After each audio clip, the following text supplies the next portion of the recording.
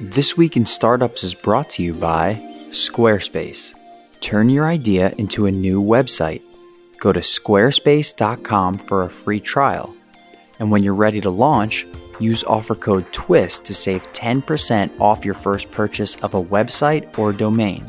Trends by The Hustle. Track and capitalize on emerging industries and trends before they explode.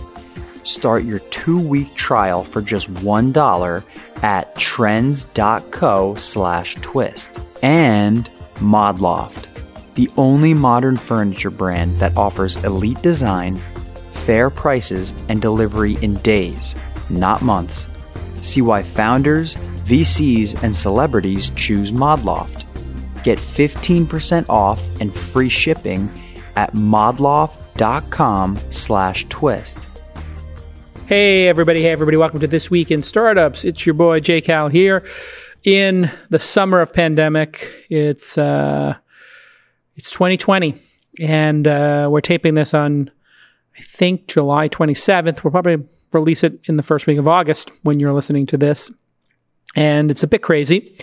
And one of the things that's been really interesting is that our accelerator, the Launch Accelerator, where we invite 7 companies, and we give them $100K each, and they would come to San Francisco for 12 weeks and meet all the investment community here, had to switch gears. And we had to go 100% remote. Now, just like colleges, you have good and bad things with remote learning. The good thing with remote learning is you don't have to commute. The bad thing is you're not in the room, so you don't get that high-touch experience. Certain people do well in remote situations for learning. Others might not, different learning styles. But for an accelerator, some magical things happened. We had 2-3 times the number of investors show up every week because we weren't limited to just investors in the Bay Area.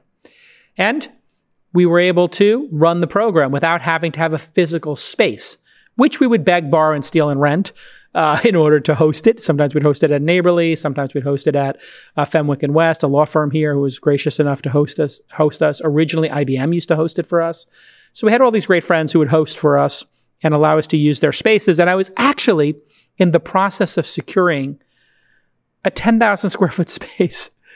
And I was looking in November, December, and January at spaces and ready to pull the trigger. And then the pandemic happened. Thank God I didn't, because I'd be sitting on that space and nobody can get on planes. So what we found was 2-3 times the number of qualified companies started applying for the accelerator when we went fully remote.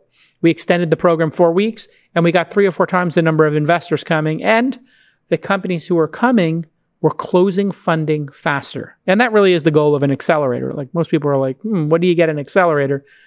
Most people would say advice. Well, that's kind of a commodity. You got Medium, you got this podcast, you got books. I mean, there's a lot of information out there. Clever people can find it. So advice, introductions, that's valid. Anointing, that's super valid. You know, when you go through a sorting process, be it Techstars, Launch Accelerator, or Y Combinator, the investment community knows, well, those teams are pretty smart, and they sorted this big influx of applications down to the 1%, 2% that they were going to select. And so that anointing does count to downstream investors. They look at it and go, if Jason and his team sorted this down and they're put money in, they got skin in the game. They don't want to have egg on their face. They don't want to pick companies that are weak. They want to pick the strongest companies. Obviously, they're trying to get a return on their dollar, and they don't want their name associated with anything weak. They're going to work hard. So we worked really hard in the accelerator. Long story short, we're doing them every month now. They're going great. They're going better than when we were in person. And we're having more companies who can participate because, face it, not everybody could get on a plane. Some people were located in Australia or other countries. Other people had families or commitments that meant they couldn't make the trip, or they simply didn't want to. And who can blame them? San Francisco is a mess. But we have a very interesting approach in our accelerator. One of the things we do is every week we say to the investors who come, tell us your number 3, your number 2, and your number 1 startup in the mind of an investor, and take us through why you picked that number 1 company. Now, this creates a little bit of tension, but it's a healthy tension in that nobody wants to get no votes, and people really want to get votes, and they want to win because people are competitive, or you wouldn't be a founder to begin with. 3rd place gets you half a point. 2nd place gets you a point. the first place vote gets you 2 points. And so it's very dramatic when we go around the horn and 15 investors give their 3, 2, and 1. And typically, everybody gets votes, but there become some winners. And today we're going to talk to the Launch Accelerator's 17th class, which I believe started in person and then for 2 or 3 weeks and then went remote. So they were the transition class. And we're going to talk to the top 3 vote getters because we look at that and we chart it over the 12 to 14 weeks, now 16 weeks, we do the accelerator. So people can see who's got the most cumulative points. Does that correlate with success in the future? We're going to find out over time, but it doesn't exactly correlate with fundraising. We've seen people who are number 3 or 4 be the top fundraising company. We've seen people who are number 1 or number 2 be the lowest in terms of revenue or towards the bottom in terms of revenue. So it really is not a perfect metric, but it does allow us to say to the investors, hey, I want you to really think about which one of these are the most fundable. First up in this cohort, number 3 in terms of scoring, not that that means anything, of 7, is Erin Carpenter, and she's with a company called Nude Bar, NUDEBARRE, and they're in the direct-to-consumer space, which we find a very interesting category. Challenging, but we look for companies in D2C that are very strong in terms of the founder and product fit. In other words, the founder really, really cares deeply about the product. Now, that's true in all startups, but we also look for a product that's very unique and an audience that maybe is either underserviced or is super passionate about the product. So welcome to the pod, Erin Carpenter from Nude Bar. How are you? Hey, I'm doing well, Jason. How about yourself? I'm losing my mind in quarantine, obviously. I hear you. I'm a super social, but now you're in New York City or the area? I'm in New York City, Upper Manhattan, Harlem, USA, to be exact. Exactly. Anybody who's from New York, you have to give the specific neighborhood you're in. It's kind of, the borough is not enough detail level for any New Yorker. So what's it? Everybody's safe and sound, I take it, and New York has gone back to some form of normalcy? Sort of. So stores are open, things of that sort, but it's still pretty quiet. And a lot of people have left the city. So it's kind of, ghost townish. Yeah, which, is typically the case in August and late July anyway. So you might see people come back, but it seems like a lot of people are moving out. Do you see the moving trucks and that phenomenon? And yeah, do you hear people stories? are moving out. People are moving out. Most of my friends that have children have left the city. They're done. They're not, they were just looking for an excuse and they're just like pulled the ripcord. Yep. They're not coming back. They're not coming back. Very interesting. There is a phenomenon when you have kids, like maybe I want a backyard. And then when you're stuck in your house in a pandemic, that backyard comes in handy. Well, that's great that everybody's okay. And then you got the city to yourself. It's going to be very easy to get a reservation. That's why I loved August in the city. So I could just walk into any restaurant and get a reservation. So what is Nude Bar? Why did you start it?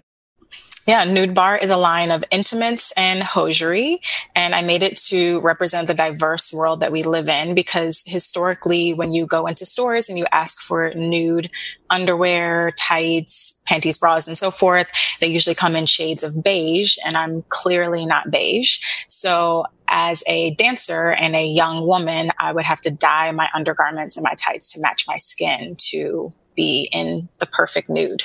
Right. And you were a Knicks City dancer from my Knicks, and you were given these beige tights and you had to dye them yourself. That was your pitch to me is, look, I had to dye these tights and now I make them. And something happened with your company when you made this very personal product. You put it online and a number of high profile women embrace the product. Tell us a little bit about that, because everybody has this dream of celebrity investors and endorsers, and yours became reality when the company was very young.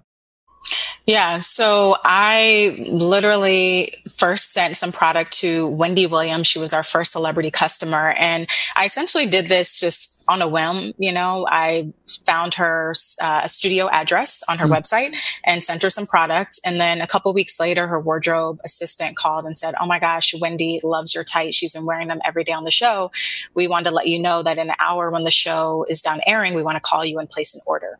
And so she purchased my stock for that year that I had. which was really a big, pivot point for us. And what's amazing about Wendy is that she posts on social media every day, tagging the brands that she's wearing from head to toe. Yeah. And then on her website, she posts every brand that she's wearing, literally linking them. So she wears like our caramel fishnets, and it would say Wendy wore Nude Bar caramel fishnets with a link directly to the caramel fishnets on our website. And so other celebrities started reaching out to us saying, oh my gosh, we saw Wendy and your fishnets. We love your products. Can you send them to Tyra Banks? And the list went on and on. And so from there, we just started getting these anonymous shoppers that would buy our product. And so one of them happened to be Serena Williams in 2018. And she was wearing them in Wimbledon and the US Open and, her holy whole cow, tennis that is season. mind blowing.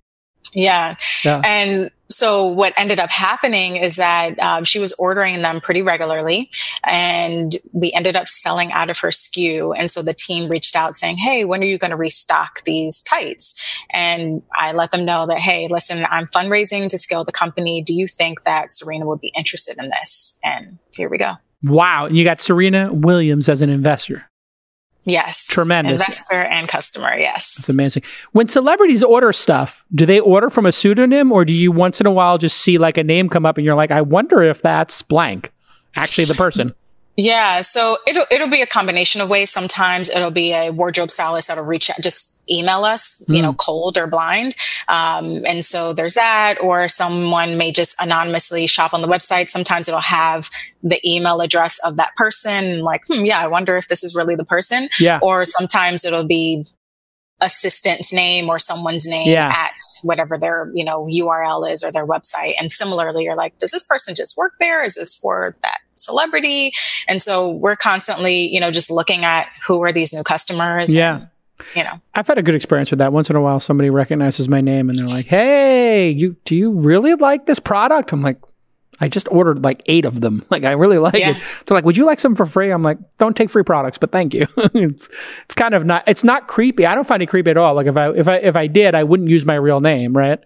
Like I would just, it's very easy to get a pseudonym or to have like an assistant buy it and just order it to your office and avoid all that.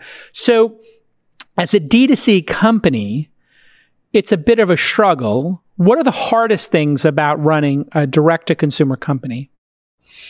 A few things. One would be, the defensibility side of it. I would say the one thing that's really unique to Nude Bar is that we are, targeting this specific pain point. And so women either have the reaction to a story like mine where I had to dye my tights and they're like, oh my gosh, I had to do that as well. I wish this existed years ago or a long time ago and I wasn't dyeing my tights. Or they have the reaction of anger and frustration that I even had to do that to, make something match my skin tone, and they want to support it even more. So, we were able to build this, I don't want to say cult-like, but, tribal-like following of people that just really believed in what we're doing and believed in our messaging of empowering and, allowing women to find their skin tone, or that representation matters. And representation through your skin tone was important. And you had some fun with the marketing. Explain that in terms of like the color bar and how you work that. Yeah. So for the color matching side of it, we do color matching in a few ways, but the most interesting and unique way is that we use a color matching technology called the Nude Meter, where you answer some quiz questions, you upload a selfie, and then the algorithm tells you 1 to 2 shades that match you based on seasonality. So maybe winter season versus summer season, when you're more tan in the summer. And so this is really, unique to our brand. It's a game changer for customers that typically rely on going into stores to match their skin tone. So Nude Bar is very similar to buying makeup foundation for women. And women usually feel like they need to go into a store, get their shade matched, try on and test a few shades. And we're taking that process out of the equation through our technology. How did fundraising and the accelerator go for you? How were you referred to us? How was your experience in the accelerator, and how did fundraising go? Because that's the reason most people come to our accelerator. Yeah, so the referral was actually, I felt really random. So I was introduced to a lawyer who a friend was following my story on, fundraising and was really excited about Serena coming on as an investor. And actually at the time it was Serena and the Bumble Fund. So Whitney Wolf Herd, they both were my first 2 checks in. Jason, you were my 3rd check in. Yes. Kind of like Uber. It was really interesting how that happened. Was I 3rd or 4th? I can't remember. No, you're my 3rd check in. Yeah. Wow. And so they were my first 2, and I was getting some press around that as they were announcing their new portfolio companies. And so I was then introduced to Crystal Ateen. And from Ruby Love. Yes, who went through our accelerator. Yeah, she went through the accelerator. I hopped on a call with her. And initially the conversation was, I said, Crystal, how did you raise $15 million? And how did you scale your company? Like, tell me everything. Yep. And so she said, actually, I went to this accelerator called Launch with Jason Calacanis, and I'd never heard of this accelerator before. And I actually hadn't heard of you either, which I was pretty surprised by. I felt like I'd, dug in and researched so many investors. And so she was like, if you want an introduction, I'm happy to introduce you. Why don't you do your own research first? So then I took a week and binged watched This Week in Startups. The podcast is always helpful. Like to the point where I'd be like on my computer listening and my husband would be like, is that Jason again? So anyway, I get that a lot. So I binge watched. I just really fell in love with just like your stance on, founders and your belief in founders. And I pinged Crystal and was like, hey, I want to meet this guy. Yeah. So she made the introduction. Then you guys invited me to Founder University. Right. Good. So my main goal at Founder University was like, I have to pitch Jason. I have to get in front of him. And the structure, I wasn't really sure how that was going to go in terms of how we would pitch and how that would work. But I didn't get to pitch the first day, and I was like getting nervous, like, oh no, I came all the way out here to San Francisco. Like, I got to get in front of Jason. So you had like a mixer or something in the evening. Yep. And I came up to you. I found you solo and I cornered you and told you ping pong mixer or ping pong. Yep. And so I, told you my spiel. Yeah. And you were like, let's have you pitch tomorrow. And now here I am. Yeah. And you know what? I'll save the fundraising question for our 4th segment, but spoiler alert, it went well. Okay. When we get back, we're going to hear from the 2nd place finisher in the Launch Accelerator 17 class. Hey, everybody. Are you ready to turn your amazing idea into a website? I know you are. Well, the best way to do that, the absolute best way to do that is how I do it, which is using Squarespace. Whether you want to blog or publish content, maybe you want to sell products or your services, all of that is possible with Squarespace. And it's so easy and it's so affordable. But most important for me is that it's beautiful. They have amazing customizable templates. And they've added that powerful e-commerce functionality a couple of years ago. So you get the best of both worlds. You get that great e-commerce combined with the beautiful templates that work and they're responsive if you're on a phone, if you're on an iPad, if you're on a desktop, if you're on a small monitor or a big monitor. You can even buy your domains there and choosing from over 200 extensions. You get search engine optimization as well. You get their award-winning 24/7 customer service, and you get free and secure hosting. And here's an amazing example. Go to remotedemoday.com. We built this site in minutes using Squarespace, and it looks gorgeous. What is Remote Demo Day, you ask? It was just an idea to have 6 or 7 companies present to a couple of hundred investors. And we needed a landing page and we needed a domain name. Got that all set up in literally minutes. And that's what you're going to do right now. You're going to go to Squarespace, get that free trial. And when you're ready to launch your website, I want you to use the offer code TWIST, TWIST, and you will save 10% off your first purchase of a website or a domain name. Or maybe both. It's an amazing product. I've been using it for, I think it's getting close to a decade. It's beautiful. Anytime anybody says, hey, how do I set up a quick web page? How do I get my e-commerce site up and running?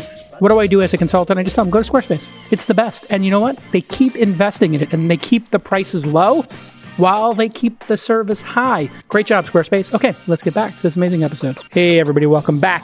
Next up in our 2nd place for the Launch Accelerator, 17th class, was Nicole Beals, and she is the co-founder, along with David Brock, of TechMate. And most of the people who come to our accelerator have 2 or 3 co-founders.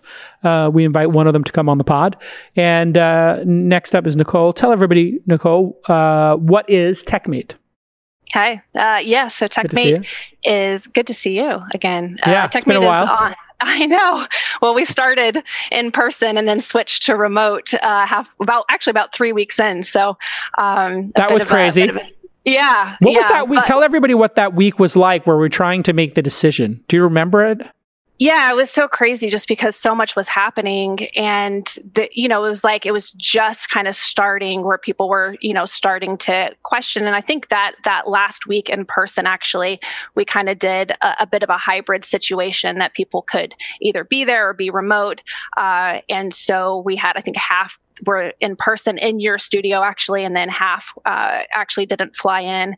So it was a very interesting time. And I have to say for us, I think we were really concerned when it switched to a fully remote program, because we had it so much in our head, that we were going to be meeting investors in person and just didn't know what that process was going to be like, if it was going to change, the success of our fundraise. And I have to say that, in the end, I can't imagine having done it in person. There were days we were doing it, we were fundraising 12 to 14 hours a day. And, we were just on Zoom calls morning to night. And I think in the end, just the number of investors that we got put in front of and the diversity of those investors, really, it ended up being a much bigger win for us. And I can get more into that.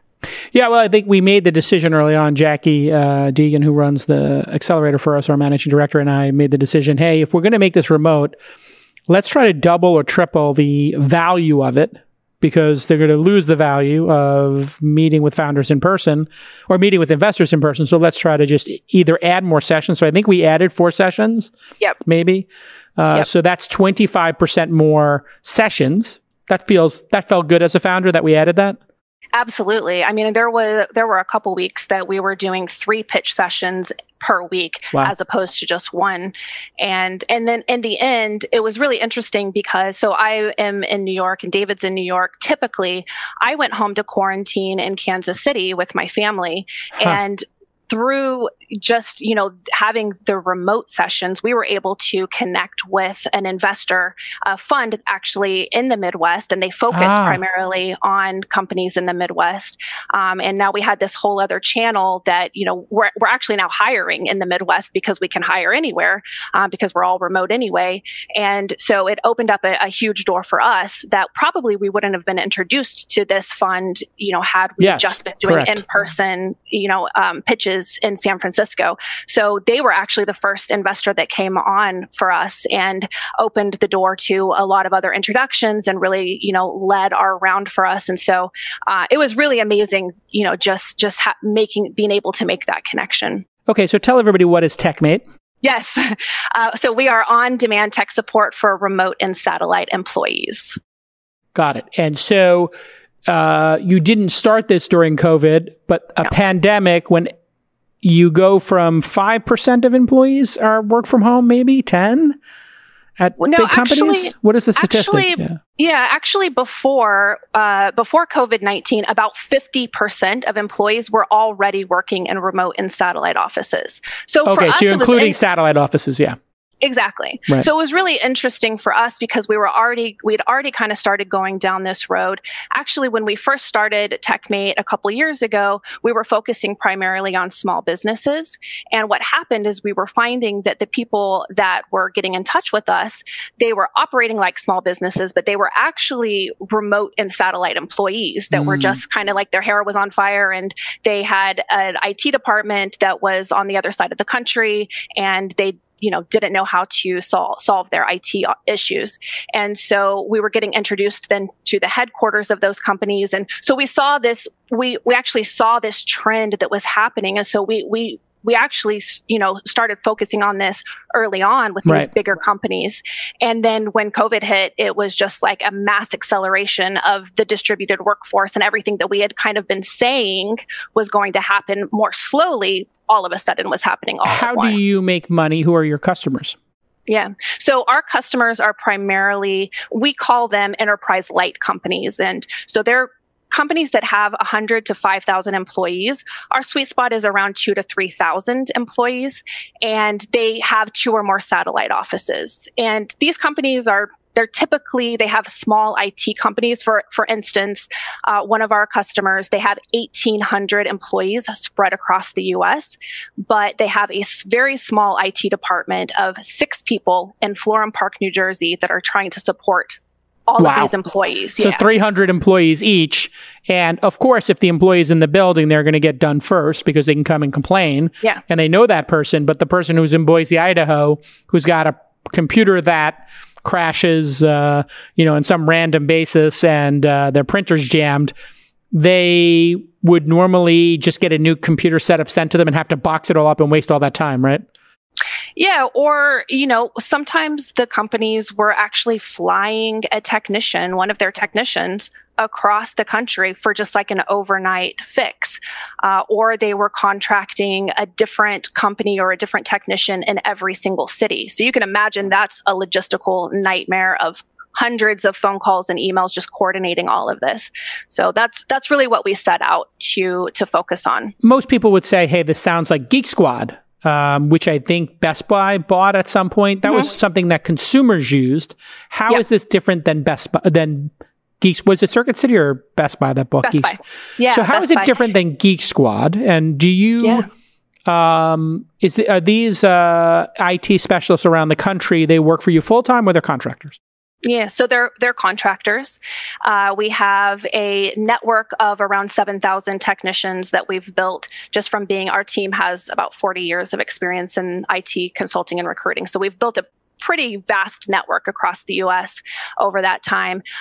Of that network, we have around 250 that are already active. We've actually, we only accept about 5% of those who apply. So the goal is to really keep that quality level high and to grow along with it, with our demand.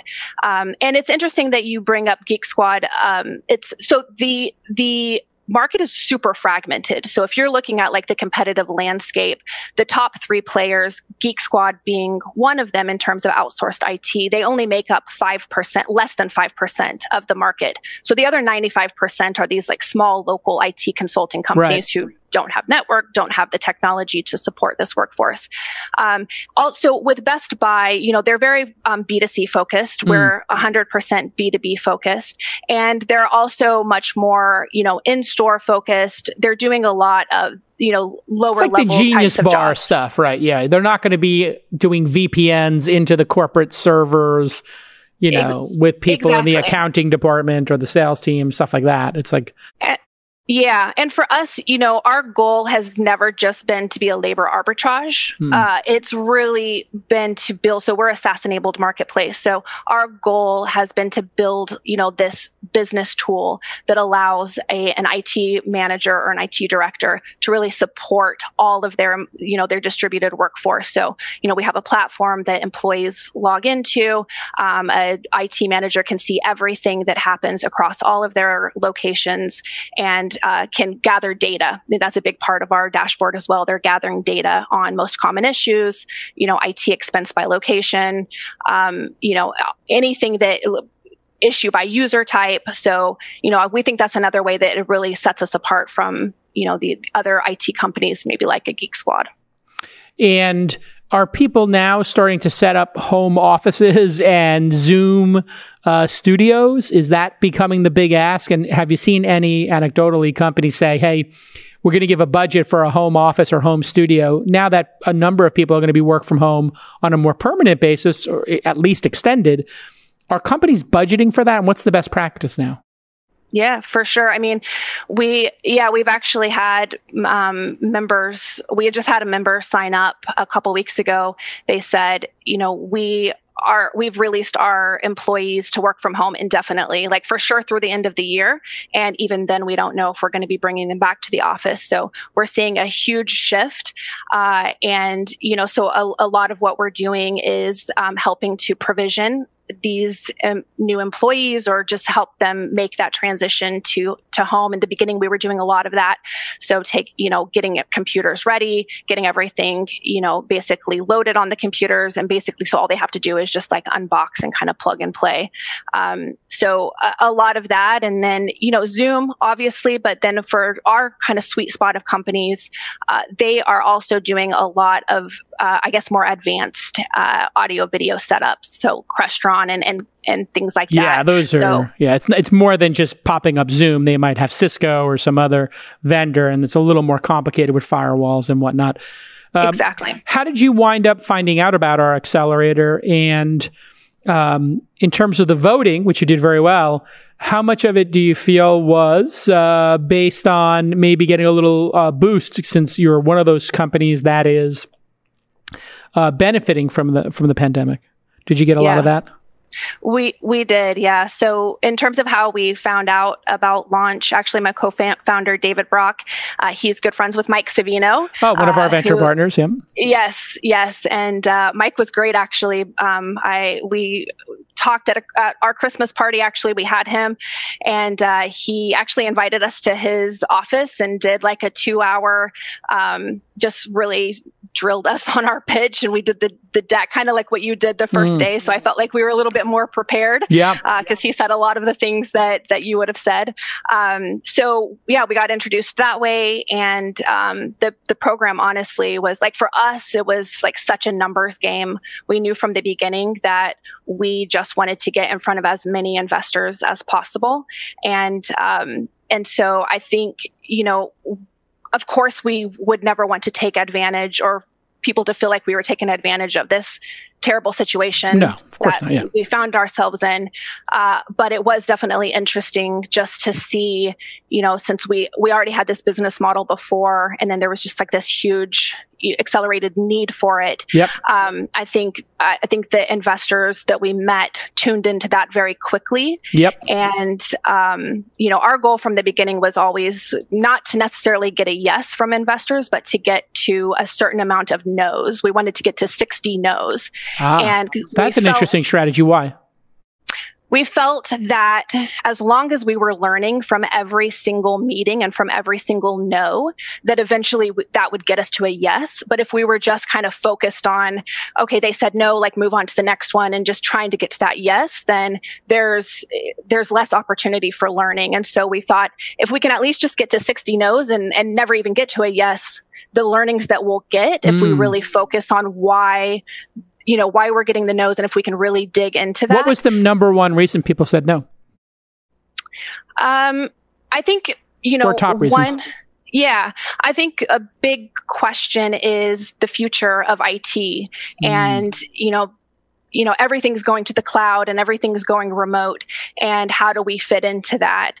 And so it's funny because my co-founder, David, he had this epiphany because we were kind of getting the same feedback and the same questions over and over. And he had this epiphany that it was kind of like Eminem at the last scene of 8 Mile, where he gets up there and he's like, he already knows everything that, they're going to say against his opponents are going to say against him. Right. And so, and he just calls it all out. And so we actually started doing that in our pitches. You started framing it. You'd say, hey, here's the reasons why people wouldn't invest in the company, or these are the challenges to a company like this.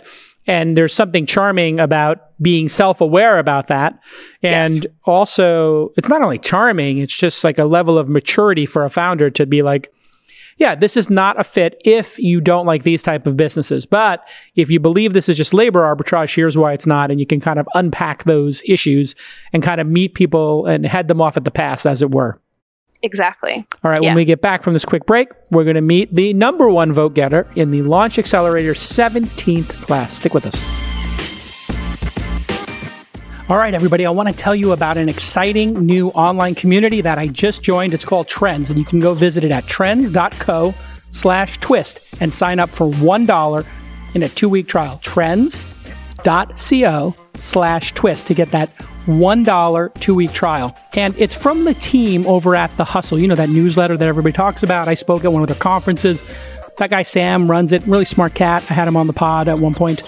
He did a news roundtable. We'll have him on again. But I love their analysis. And they just did a really interesting one on retail-heavy businesses that are avoiding bankruptcy during COVID. So they do these like analysis pieces that are really in-depth where they detail the strategies that these companies like Lululemon and Gap are trying to do to stay afloat during the pandemic. It's great work. They put a lot of effort into it. And when you get Trends, you're going to get a network and information to help you succeed as an entrepreneur. You're going to get access to a community of industry leaders and founders and investors like myself. And they also have weekly live lectures with experts who will teach you things like growth strategies, SEO, and how to send the perfect cold email. Trends has exclusive research with intriguing topics that will help educate and inspire you and your team, like the 30 companies defining the future of media and pop culture, or data on thousands of successful Kickstarter projects. It's a really cool new offering. Sam's a really smart cat. I had coffee with him the other week over at Cyclass before the pandemic happened, actually. And I was just taking notes. That guy, Sam, smart cat. Visit trends.co/twist. TRENDS.co/twist. And you'll get in for 2 weeks for just $1. And I'll see you in there. Okay, let's get back to this amazing episode. All right, welcome back to This Week in Startups. We're talking to the 3 top vote getters at Launch Accelerators. 17th class. We've done 17 of these. It's always 7 founders. And third place was Nude Bar, Erin Carpenter we met with, and that was 94.5 points. She scored cumulatively in the accelerator. And then we met Nicole Beals with TechMate, and she had a cumulative 128.5 points in voting, which put her in second place. And in first place, we had Armando Perez. He is the co-founder of Solo Trucking, SOLO, trucking.com. And they came in first with a whopping 159.5 points. So a spread of 60 points between the third and first place, and about 30 points equally. Armando, congratulations on coming in first. But it, of course, means nothing, ultimately. It's just a kind of fun thing we do each week. Tell everybody, because ultimately you have to build just a large, sustainable business. That's the goal, not to win a prize here. We're not playing for trophies. We're paying for revenue and building an at-scale business. But tell everybody what Solo Trucking does. Yeah, absolutely. And Jason, so good being here and seeing you again. Yeah. It's been a while. Yeah. So it's been a minute, as the kids say. It has. Well, interesting times, right? So, so Solo, it's pretty simple. We help truck drivers become independent so that they can finally legally work with customers like Uber Freight, Pepsi, FedEx, and thousands more. And so you are an actual trucking company. You make software. You're a marketplace. How do you describe the business model? Yeah, no, that's a great question, especially just, given how really confusing trucking can be, because there's just so many nuances to it. Saying trucking company is saying like technology company. Right. That software landscape company is enormous. Yeah. Yep, exactly. So what we do specifically is you could think of us as almost Shopify for trucking. So if you're a truck driver and you want to start your own trucking company, which is what you need to do to actually be able to legally work with, folks like Uber Freight, Pepsi, basically any direct customer, it's typically a nightmare. So it's a long process. It takes a ton of money. We make it super simple, like Shopify does to start an e-commerce store. It's a one-stop shop. You can get all the services that you might need depending on your type of driving style or the type of cargo you might need to haul as a truck driver. And like I said, it's all in one, we make it super simple in one location to be able to do that instead of piecemealing it. And then, after that, we connect you to about 500,000 shipments on a daily basis so that you're always busy as a truck driver, no matter where you're at in the continental 48 states. So they outsource basically everything but the driving of the truck to you. That is correct. And why would they do this? It's painless. It's reducing pain for them. Yeah. So typically from a truck driver's perspective, this is kind of their career goal. So if you look at a truck driver and their typical career trajectory, what is more or less what they're gunning for is to one day become independent and own their own trucking company. And so, like I said, if you look at a driver's career trajectory, it follows a very similar path that you typically see in different industries. such as, an accounting student, they typically will join a Big Four whenever they graduate, and then they'll typically work their way up from there, and typically jump ship to somewhere else that's not going to work them to death. Same thing for a truck driver. They're going to start off typically as a direct employee, but, over time, they're going to try to take baby steps towards becoming an independent truck driver. And that includes purchasing their own truck, joining a more boutique trucking company that gives them a little bit more independence, and then finally taking that final step of starting their own trucking company. But like I said, that final step is a really big step. There's huge cash flow issues that typically come with it. So they typically have to put down anywhere from $20,000 to $40,000 before ever moving shipment. So before any revenue comes in, they have to invest that money up front. And it typically takes 3 to 6 months. And so what we do is make it super simple for them to come on with no money down, and we can have them on the road in about a week. And you took the top prize during this accelerator class. What do you attribute it to? Why did people tell you they were voting you as number one? Because we actually record, even before it was on Zoom, where it's easy to record. We actually had cameras there. We would set up a whole AV setup on location, which was a lot of expense and time, to be totally frank. That's now gone for us, which is really weird.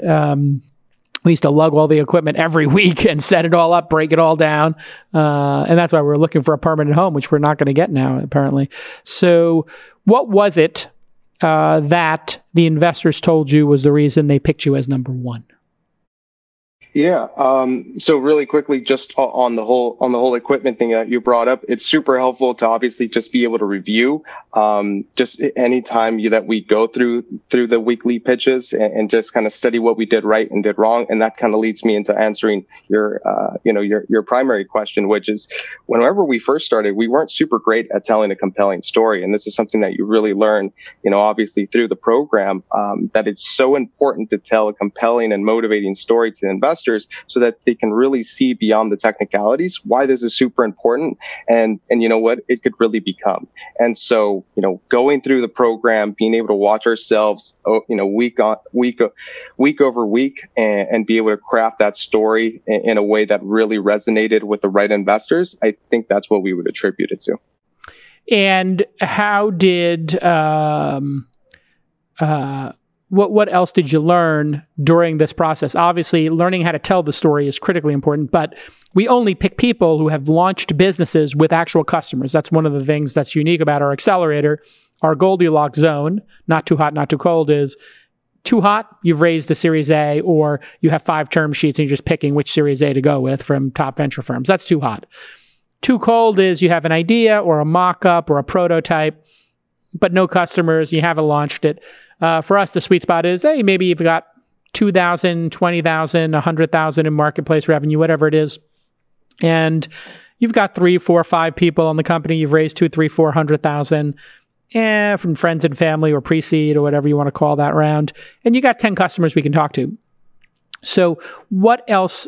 Storytelling is a lot easier when you actually have customers, because you can just have them tell you why they love your company. That's always the true North Star. What else did you learn? What were the takeaways for you in the accelerator? Yeah, absolutely. So this would have been much more difficult to tell a story if our revenues numbers looked very different. But I think, something else that we really, or at least I personally got a lot better at as a founder, especially given my technical background as an engineer, was how to be succinct with answers and really step away from trying to teach almost from a first principle standpoint and much more focus on making sure they understand what I'm explaining in as short of a time as possible. So answering questions concisely for investors. When you say they, you're talking about investor questions. So if an investor asks you, we'll do a role play right now, how many drivers do you have on the platform? You would say 20, and we're hoping to add 5 next month.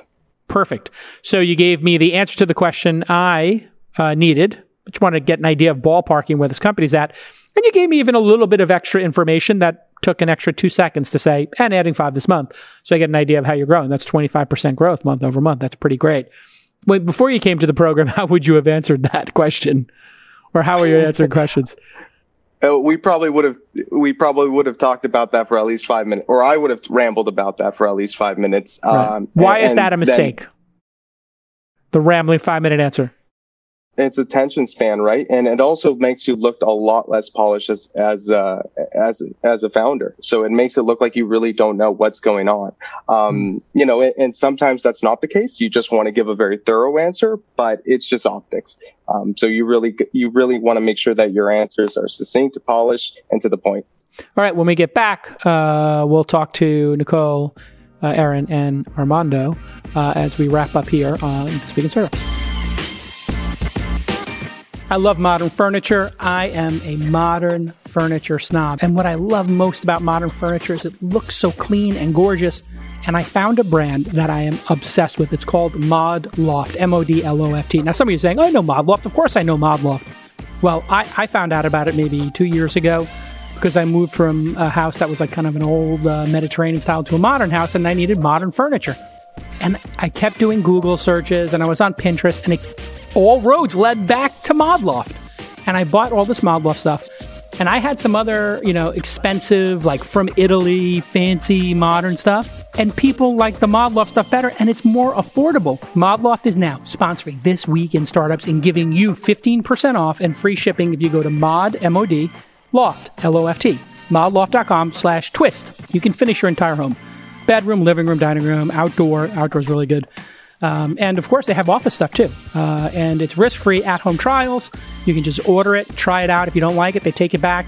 Delivery in days, not months. And that's super important to me because a lot of this furniture I found out is like bespoke and it takes 6 months. I'm team in stock. If it's not in stock, I'm done. It's got to be in stock. And you know what? Mod Loft, everything's always in stock. And these are spectacular pieces that have won international design awards. And they'll even do some free interior design consulting to fit your style. The customer service is second to none. I've gotten them on the phone. I've gotten them on email. Super responsive. They know what they're doing. Modloft.com/twist for 15% off. I love this stuff. Go ahead and check it out. I know you will too. Okay, let's get back to this amazing episode. All right, we met 3 great startups here today. TechMate, Nude Bar, and Solo Trucking. And now we'll just go into a little roundtable discussion with the founders about what they learned during the accelerator, and about being entrepreneurs and what it's like to be an entrepreneur in the time of COVID. Aaron, maybe you could talk a little bit about fundraising and what you learned. You heard Nicole talk a little bit about getting to 60 no's so they could learn and iterate. What was your strategy in terms of raising money? Yeah, so, initially, my biggest challenge was answering the questions very concise and quickly. That was a weak point that I felt that I needed to work on throughout the entire, process of the accelerator. But my strategy, Nicole and I actually talked a lot, and I really loved her theory on getting to the no's. But I took a lot of notes. I loved how you guys really were like an accountability partner, and that there was this funnel idea of, stage 1, stage 2, and so forth of where we were with investors and actually keeping up with the updates. I really tried to be diligent about updating investors, which got me further along in all of my conversations. So to explain, we have a funnel process that we created inside of the Launch Accelerator that I came up with a couple of years ago. And when I came up with this idea, I was like, I want to track like a sales process, how each company is doing. And I demanded that every week we do a pipeline review, just like a sales team might do a pipeline review, because I found founders, we tell them to email investors and that it was a numbers game. You needed to get to at least 100 meetings in order to have any chance of knowing how fundable your company was. And then people were like, they would do it in spurts, but they wouldn't follow up with investors. So the 2 things that we changed there was we created a point system for finding targets to go after, emailing them, following up with them. And then, of course, we're sharing intelligence with each other about different investors and how interested they are in investing in different companies. But you found this discipline and this process particularly compelling, Aaron, yeah? Oh, yeah, it made a big difference. And then I would say also the point system of every week of the investors voting their 3, 2, and 1 was extremely helpful, because then I would just focus on those people that voted for me versus, I don't want to say wasting my time, but spending less time on the people that didn't vote, that didn't seem interested, which made the meetings a lot more efficient when, I sent out that initial email. And I felt that the investors seemed to respect the conversations a lot more than if I were to reach out to someone a little more cold or not an introduction through you, Jason. Yeah. That definitely helps on the margins. If we do an introduction, people take it a little bit more seriously, or at least they get back to you on a higher percentage than when you were emailing directly. Yeah. What percentage of people we introduced you to got back to you after one email, would you say, if you had to ballpark it? I would say more than 50% for sure. And then what was your best practice as explained to you by my team about how often to go back to a founder? Go back to an investor. So we would pretty much do it monthly. So as we would be sending in the monthly updates to you guys, we would also submit a monthly update to the investor saying, hey, here's an update on where our company is. If you didn't hear back from that investor, then you can say, hey, didn't hear from you, but hey, here's some exciting updates on our company, which usually you would get a response after that. So you have a monthly update you send on a disciplined basis to your existing investors. Yes. But then you would create an edited version of that. I would take it a shorter version or a different version to investors you met with or wanted to meet with, potential investors. Yeah. Yep. So an edited version, either high level, positive updates or just press like, hey, there's this recent article that came out about my business. If you want to learn more about what we're doing or about me as a founder. Any investors upset that you sent them an update on their business?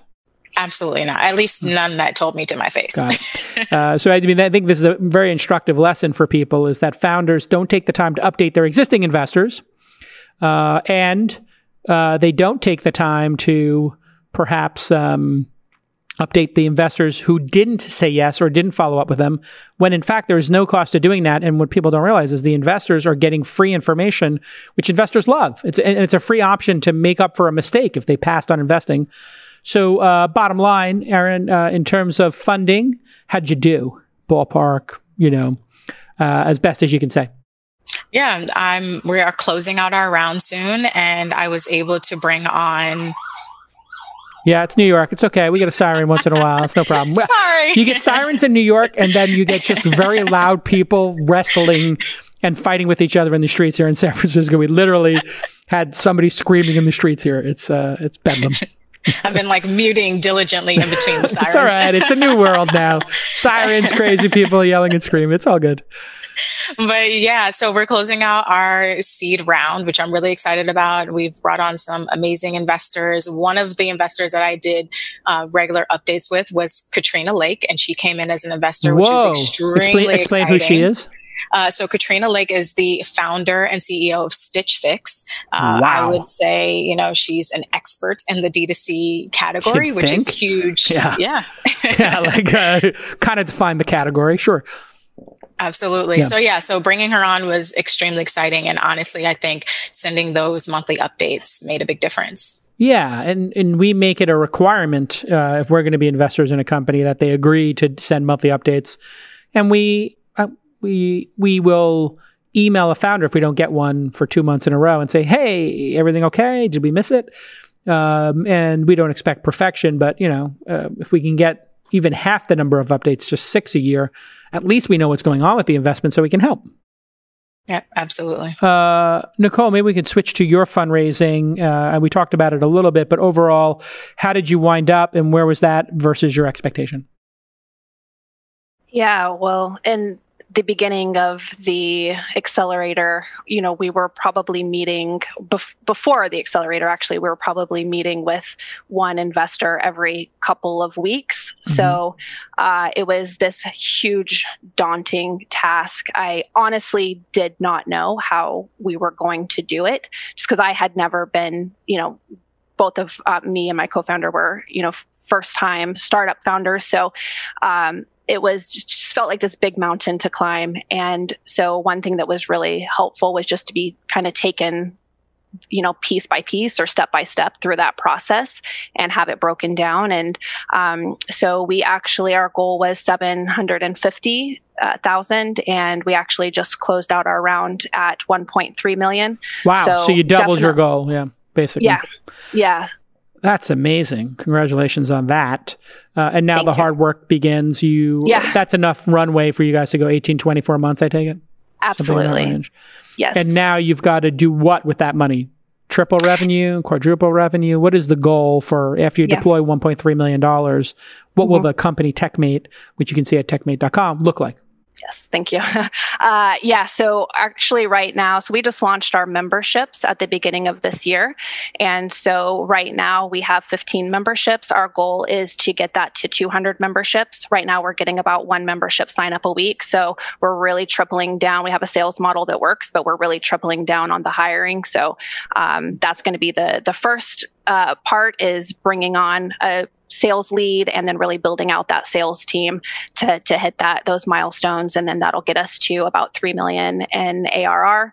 And from there, the next year, our goal would be to hit 1,000 memberships, which would take us to more around 10 million ARR. And, at the accelerator, we always look at it as a product. I look at it as a product. And as a product manager, we always think about, hey, what can we add? And maybe a couple of classes in, I created the pipeline process. And then I said, I want to also create a process of doing a back of the envelope plan, a yearly plan, because the teams with plans seem to perform better than teams without a plan.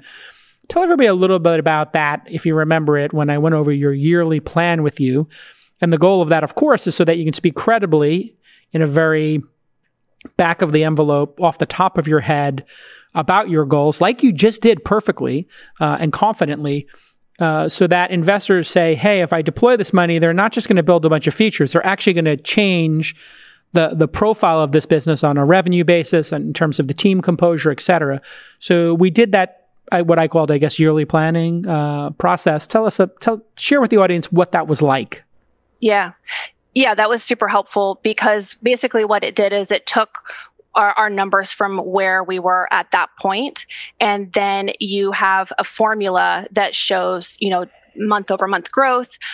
So it's broken down into, if you're doing 5% month over month growth, or 10% or 25%, it shows you then where you can plug those numbers in. You can plug in the starting number, and then it automatically updates through all of those formulas and shows you, if you're just hitting 5% month over month, here's where you're going to be in a year, versus 25, so you can really play around with those numbers a little bit more. And it just made it much more real, because I feel like in the startup world, these numbers are so ambiguous. You're telling investors, yeah, we're going to do this and we're going to do that, but and you're kind of saying what you think the investors want to hear. But when you actually are working with formulas and spreadsheets and an actual plan, those numbers become very contextual in your mind. It gives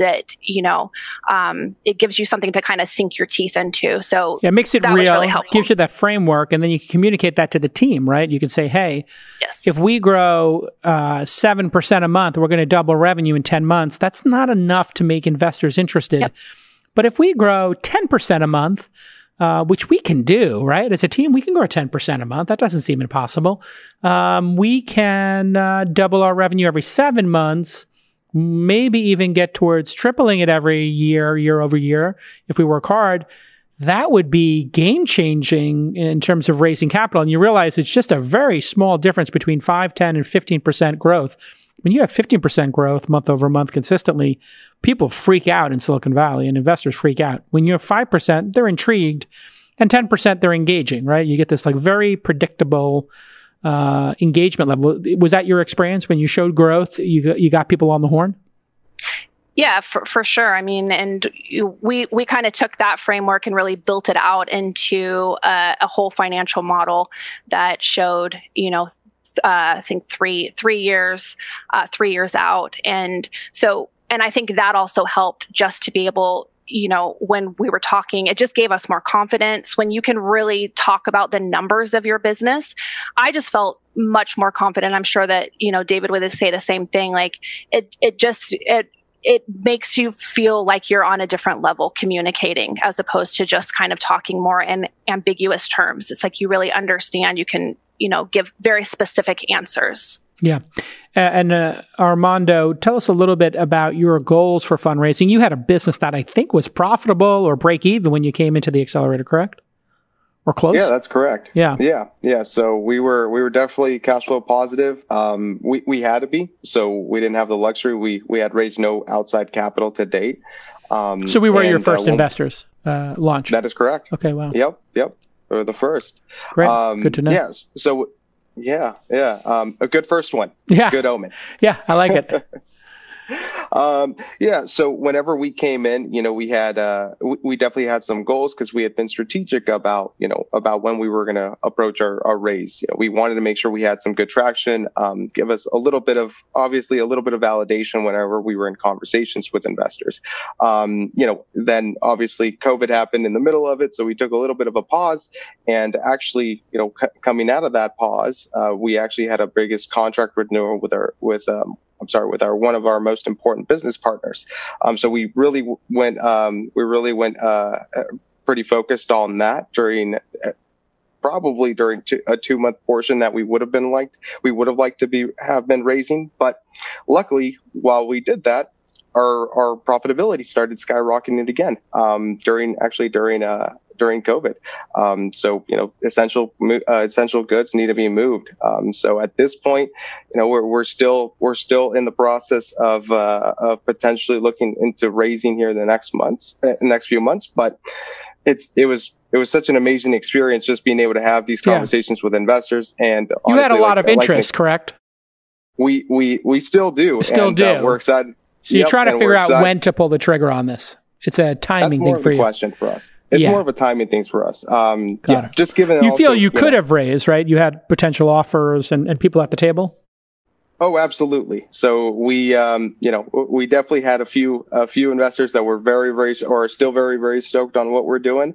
And we're staying in very close contact with them. And like has been said here, just giving them those consistent updates, being in strong communication with them, that's really what makes a difference. So because you were cash flow positive, break even, profitable, depending on the month, and growing, you Correct. had the option to take money or not. So I am the only outside owner of shares in your company at this point. And you're on the route to be like a Pegasus, which means you can skip rounds of funding. And this is one of the amazing things. And probably one of the reasons you got voted number one was people saw the strength of the business. At the end of the day, the strength of the core business is going to determine how interested investors are at the end of the day, in my mind. Yeah, absolutely. We heard it over and over again. They loved the unit economics. So it made money. Okay, so going around the horn here, and I just want to apologize to all the white guys listening who are probably wondering, like, where are all the white guys and, your top three here. There were white guys in the accelerator. I promise you, they just didn't score on the top 3 or 4. And that's just the nature of it. It is a competition. And, there's nothing I can do. I would sandbag it for all the underperforming white guys in the cohort. But it is nice that we have great diversity in the, and that's a testament to the Founder University program we created, because we have those just for women and just for underrepresented and underestimated founders, as my friend Arlen would say. Aaron, during the, if you're open to talking about it, because I know we have, during the pandemic, or shortly after the pandemic started, we had the anti-racism protests, which I think is the most accurate way to describe them, right? It's protests against racism. And you're an African-American Black founder with a product for people of color. How, in any way, did that increase the interest in your company? And then how did that make you feel to have increased awareness of female Black business owners happen suddenly, while those protests were occurring? Yeah. So there's been this huge turning point for Nude Bar, from the investor side of it to the actual consumer side and then press. From the investor side, there have been investors that felt that they needed to step up and invest more in underestimated or underrepresented founders because the stats are so low, especially for women of color. It's less than 1% of Black women get venture funding. And then, when you think of raising over $1 million, it's a really, really small number. So under 50 women, Black women have raised over $1 million in venture funding. To be generous, I'll say under 50. Really? Because we have two. I think we have 2 of them from the accelerator already. Yeah. I think that puts us at 4% of the Black female founders. That's Which pretty is good track crazy, record, right? Yeah, that's kind of wild. But other than that, from the consumer aspect, we were getting an overwhelming response of, influencers, everyday customers, everyone just tagging us on social media to support Black-owned businesses. So we were getting like something between 20 to 30 tags an hour over a 2-week period, which was extremely overwhelming. Our website traffic increased over 200%. So yeah, and then our sales increased a lot as well. And, with that. And as far as press, we were getting tons of, pretty big press reach out to us and wanting to feature us, tell our story. So we've been featured recently in Vogue. We've been featured in Elle Magazine, Cosmo, ABC, and NBC. Amazing. I'm doing an event with NBC this week.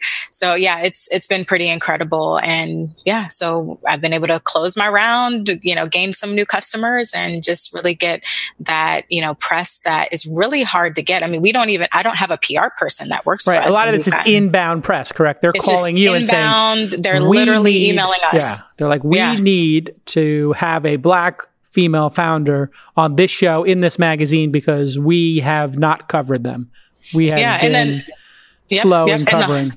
For sure. The awesome thing about Nude Bar is that because we're such an inclusive brand, it's a brand that speaks to everyone. So I think with the increase in sales, it's a product that any and everyone can shop, whether you're a white woman, a Latina woman, a Black woman, that we have the full spectrum of skin tones. So that's also really huge for us in terms of people wanting to, with it kind of matching the times of inclusion being real and being tangible. Did you ever feel, and then I'll move on from the subject, but I'm just curious as a founder, did you ever feel bias when meeting with investors against you as a Black female founder? That's a good question. So I would say definitely yes. I'm trying to think of how I can explain that in a very clear way. There hasn't how been does it manifest itself? Because we don't know. And it's a very hard topic to talk about, right? And so I appreciate you talking about it because I think part of the change happens when we talk about it, right? Yeah, I would say a few things. No one comes out and says, I'm not investing in women or I'm not investing in Black people. I would just say there's, the typical pattern matching that people are used to investing in people that look like them. And if I don't look like you or you don't have diverse friends, you don't have a diverse portfolio, then I'm kind of this foreign person. Right. So I would say ultimately for me, it's been a lot harder to get meetings and for investors just to take my business serious. I would say, in the earlier stages of me fundraising, so many investors would just be like, well, I don't know if this market is big enough. I don't know if, that many people of color are shopping for something like this. But, the dollar for women of color is actually really strong. And it really was just this ignorance of, is this a product that's actually needed? Is it a product that could be a big enough business? It's a really strange thing in terms of the ignorance in that people don't realize that in our lifetime, the majority of people in our country, America, are going to be people of color. How does that not... It's so weird that an investor who's supposedly being paid to be a capital allocator does not see the opportunity here that the majority of the country is going to be non-white in a very short period of time. The demographics are very clear. So that's been very confusing and frustrating. I would say also as a Black female founder, it always felt that I had to be further ahead in terms of, the traction and it no matter what, it's like, well, let's talk to you at this stage or let's talk to you at this stage. And so it felt like the bar was being moved constantly and it was really hard to raise capital, which for my business, that's a chicken or the egg effect for us. If we don't have the capital to invest in the marketing and the supply chain and, the structure, the infrastructure, how can we grow? Yeah, it is a chicken and egg, and it is the as easy as it is to get into the industry, actually making progress and getting the check written, that's hard. So you can meet people in the industry, but getting the check written, that always to me seems like the harder part. And that you really have to show growth, and to have growth, you need to have capital, and therein lies the chicken and the egg, unless you can bootstrap it, which is what you did, right? What was the secret to the bootstrapping you did early on? So bootstrapping, I was a crazy person. I ran the business during the day and I taught bar fitness classes at night that paid me really well. And I would use that capital to grow my business. So you suffered. Oh, yeah. It was painful and you worked 2 jobs, essentially. You worked 100 hours a week.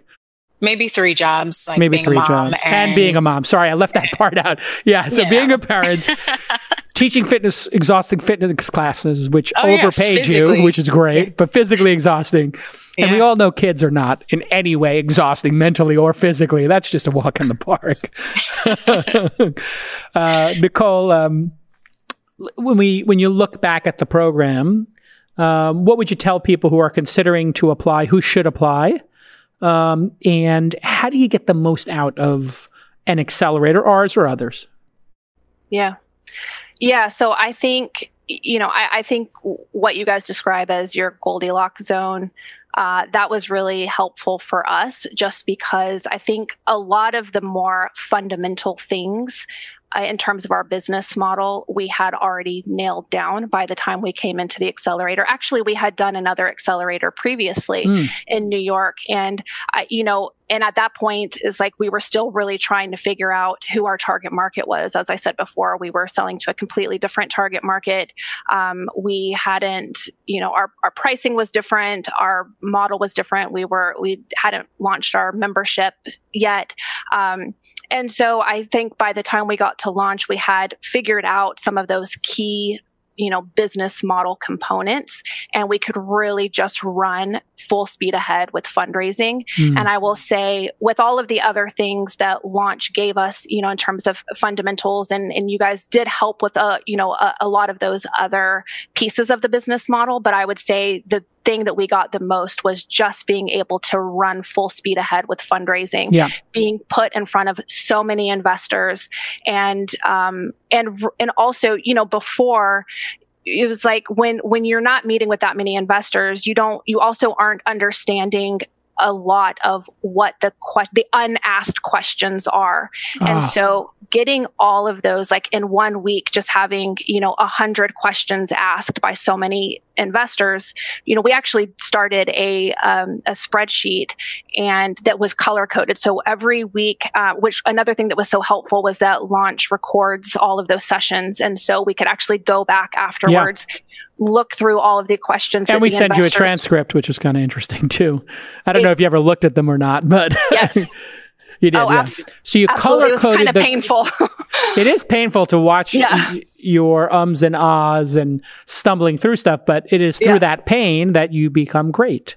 Yes. Greatness requires pain, as we just heard Erin talk about her 3 jobs. Like if you want to have any kind of success in life, there will be some level of pain and suffering. You color coded in your Google Sheet the categories of types of questions. Did you see that? Did you see that change over time? Because I'm assuming you took the feedback that you got in the early weeks and questions, and then, like we talked about earlier, you incorporated them into the pitch. Absolutely. Yeah. So in the beginning, it was a lot. We would put them in categories like competition, business model, use of funds. And then it was really helpful just to be able to, on a snapshot, kind of look and see, okay, we're getting a lot of like the blue category. And so then we would start incorporating that more into our pitch. So in the beginning, it was a lot about our business model, not really understanding, like the difference between like remote and on-site support. And so we started incorporating that, and we found that over time the questions got a lot more, I guess, sophisticated too, because we were telling a better story, and so we didn't have to keep going over like the basics over and over again just to get them to understand, like our basic business model or our pricing or how we were making money. So I would say that the tools that you guys give, first of all, just the vast network, but then also those tools that you guys give, we really took that, and we didn't just use those, but we really built on them and took them further. And so I would say, that was the best thing that we could have done. If it was 100% remote, would you have still done it? Because you agreed to come to the in-person one. Looking back on it now being our first hybrid class, would you have done it fully remote? It's an interesting question. I don't know with my mindset back then, but I would tell anybody coming into the program now that for us, remote was 10,000 times better. 10,000 times better. Got it. Okay. The amount that we were able to actually get done without, because, being in New York, my co-founder and I, we were flying back and forth weekly. And so, just to be able to really just hunker down and focus full time on the fundraise. And, as I said, just doing Zoom calls one after another all day, every day. I think I would say it really helped. And again, just the diversity of the investors that you're meeting that way.